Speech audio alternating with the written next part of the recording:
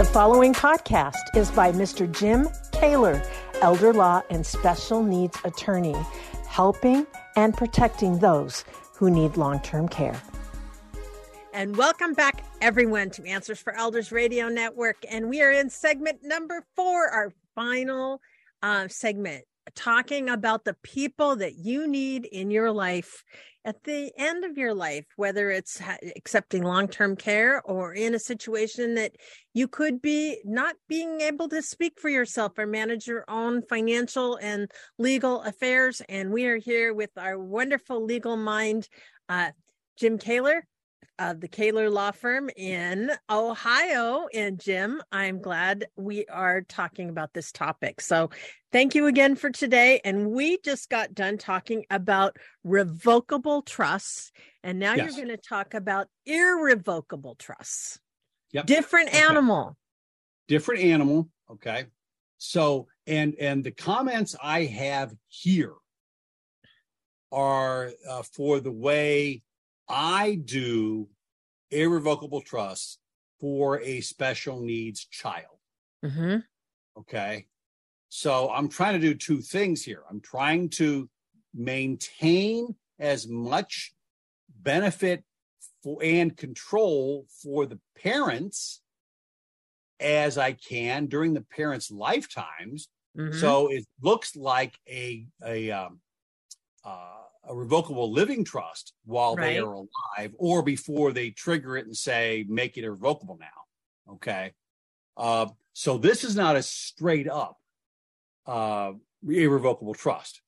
But what I talk about after the initial trustees, after the initial grantors, then the rest of that could simply be a straight up irrevocable trust. So if you want irrevocable from the very beginning, then you simply skip the grantors being the initial trustees. Okay. So again, like a revocable living trust, when I am trying to create a trust with parents' money, maybe grandparents' money, okay, but a generation up or generation 2 up from the disabled person, then I want that generation, the parents, grandparents, aunts, uncles, whoever it is that wants to set this up, to have maximum use of their funds during their lifetimes, should they want it that way. So let's assume they want it that way. Because if they don't, then we just go straight to irrevocable trust, which would be after what I'm just saying right now. Okay. But let's assume they want maximum use of it for themselves during their lifetimes, or at least while they are still healthy and don't need long-term care. Mm-hmm. Then it's a revocable living trust. Okay. But there's an estate planning attorney who helps him put these things together, because this is an estate planning package. So I kind of do the special needs input. He does the estate planning input. We work together very, very, very well. He and I are quite good friends, both professionally and personally. And so this is our structure. So we build into it that at some point, the initial trustees are out and the successor trustees take over. It might be at death, which is just like a revocable living trust, a garden variety revocable living trust. It might be when one of them needs long-term care, or however we want to define that, because several ways to do that. Does a doctor say so? Does the Medicaid agency say so? That sort of thing. Okay. I'm not going to go into those details because we don't need to do that here. But because that's not the person that we're talking about. And we're focusing on the people in these named in these documents right now. Okay. But so we build in triggers where the initial trustees are out and successor trustees take over. At that point, it looks a lot like from the very beginning, revocable, no one's ever going to screw with it trust. Okay. One of the big reasons, and I realize this isn't a person question, but one of the big reasons to leave it revocable for a long time is it gets better tax treatment from on income tax. Irrevocable trusts have a very high income tax rate. Revocable trusts are the same as individual rates. So there's another reason we like to make it revocable at the beginning, so we have the better tax treatment. We lose fewer assets paying taxes. Or I guess, you only lose income paying taxes. So we retain more of the income by reducing the tax burden. which means it grows more. Okay, assuming we didn't invest in crap. So when we get to the successor trustee, there are two approaches, and they can be widely different. And sometimes it depends on who you have available as trustees, and sometimes depends on how much money, and does it make sense to take the second approach, because that's going to be the more expensive or more complicated. So the first approach is we simply have a friend, a family member, something that is the trustee looking out for the funds for the benefit of the special needs family member. Okay. And it's, let's just assume for sake of discussion that we're talking about the child of the initial grantors. Okay. It just makes the discussion easier. But it can be anybody. It can be the paper boy they really like. Okay. Sure. That's okay. But we are naming a person to look out for the funds for the disabled person, for the disabled child. Okay. That can be a brother, sister, aunt, uncle, close friend. We want someone generally who is younger than the initial trustees, because we don't want someone who's likely to die at roughly the same time as the initial trustee. Right. Okay. Because then we're scrambling, looking for who's next. Okay. So we want someone younger, and we hope at least a generation younger. But it's also someone whom we can trust, and someone who's comfortable managing what might be large sums of money, and possibly having to put up with pressure from the disabled person saying, I want that. I want Seahawks tickets. Now, as someone in Ohio, I don't know why anyone would want Seahawks tickets, but I'm just poking you to the stick because I know you're a Seahawks fan. Or I want a computer, or I want a TV, or I want it in cash. Well, if the disabled person depends on Social Security or Medicaid, don't give them cash, period, end of discussion. No, because then it's income and they could mess with it. They will lose their benefits. So we want someone who can stand up to what might be unreasonable demands from the person who is the disabled beneficiary of the trust. Now the initial grantors are gone. Okay. I mean, the initial grantors can do whatever they want for the disabled person, again, other than cash, because that's not a trust question.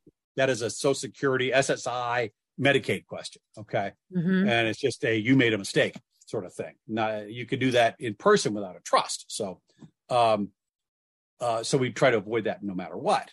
But once the initial grantors, presumably the parents, have relinquished control of the trust for whatever reason, then the successor trustee may have to put up with unreasonable demands from the disabled beneficiary and has to be able to withstand those. Right. Or at least to separate the wheat from the chaff. Sure. Okay? So the other way to go, which combines high level, we hope, knowledge on financial management with an understanding that those, usually through a trust company or bank, okay? But with the understanding, as I mentioned before, that trust companies and banks don't do discretion well. No. And a trust for the benefit of a disabled person almost always has complete HIPAA. Unfettered discretion in the trustee, because that's what keeps the trust from being counted by Social Security and Medicaid as available to the person, to the disabled person. Okay. Correct. But it also means they have complete discretion. Yes, I will give them Seahawks tickets. I will give them Seahawks tickets for 40 years. And the Seahawks will move within 40 years, like every other, football team does. But, that's what discretion's all about. Okay. Right. And, I know we bought them a nice TV, but now they want a blue one. So we'll buy a blue TV now. Right. So the second approach is have a trustee who is a professional money manager, but don't give them the burden / authority, because authority to distribute is a burden, because you got to make a decision about discretion. Don't give them the authority to make distributions. They simply have authority to manage the funds, and create a distribution committee of people who know the disabled individual and can get that TV set and can do that. Well, one can get it, and two, simply tell the trustee by committee vote. We said get the TV set. Yeah. But then the professional who has an obligation to look out for the beneficiaries down the road after the disabled person, because we're going to fill them in anyway. It might be nieces and nephews. It might be the ASPCA, but they're still residual beneficiaries. Otherwise, we might as well just burn the money and give it to Medicaid. So we've always got somebody, and those residual beneficiaries have a right to demand reasonable management. So the distribution committee has complete discretion as a committee, not as individuals, as a committee. Right. But then you put people on the committee that know the way around this stuff. It might be the special needs attorney who's been helping the family, or the special needs attorney's protege, because the attorney is since retired. But you get the idea. Someone who knows their way around special needs law.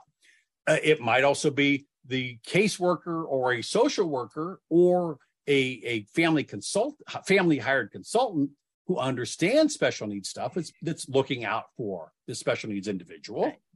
And it might include their teachers or a teacher. Tricky finding somebody willing, but depending on the relationship, that might be it. And maybe a family member or two. Okay. Yeah. You can make the committee as big as you want, but make it more than one. Okay? Yeah. So we have 1 minute left. Oh, wow. I talked a while. Okay. So, so fill us in really quick. Is the HIPAA release. Okay. Yes. I'm a big believer. You've heard me talk before. If you've listened to prior podcasts, I'm a big believer in having a broad HIPAA release so that your family and friends can look out for you if you need long-term care. So who do you name in your HIPAA release? Everybody. Yeah. If they're named in your healthcare power of attorney, even if they're the eighth successor agent, put them in there. Put your brother in there. Put your cousin in there. Now, if you and your brother wind each other up, don't put your brother in there. Right. Anyone who you think is going to be looking out for you, and that might include your elder law attorney, your special needs law attorney, and his or her care coordinator. Care manager. I'm sorry? A care manager. A care manager. Yeah. Yeah. Yep. Exactly. Home care agency. And they should all be in there because they need the ability to know what's going on with you. And the HIPAA release allows them to get that information and prevents a paid caregiver from locking them out. Perfect. Jim, thank you so much for this valuable information today.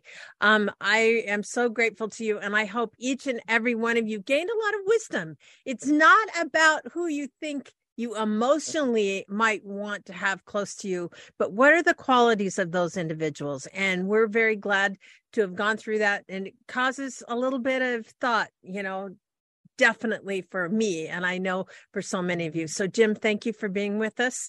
And you don't owe it to your family member. You don't owe it to a friend to name them in here. These are business decisions. Yes. Stick with that. You can keep your friends separate, and it's okay. You just may have to explain it. Yes. And to each and every one of you, I hope you're having a wonderful holiday season. Jim, happy holidays to you coming up. And to you. And to each and every one of you, until next week, be good to each other.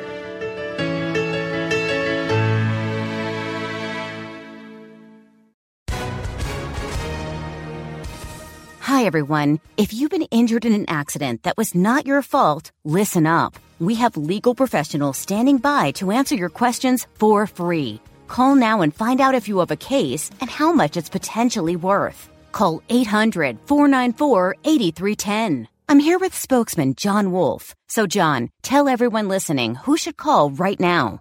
Well, Maria, first off, thank you for having me here. It's always nice to answer the listeners' questions.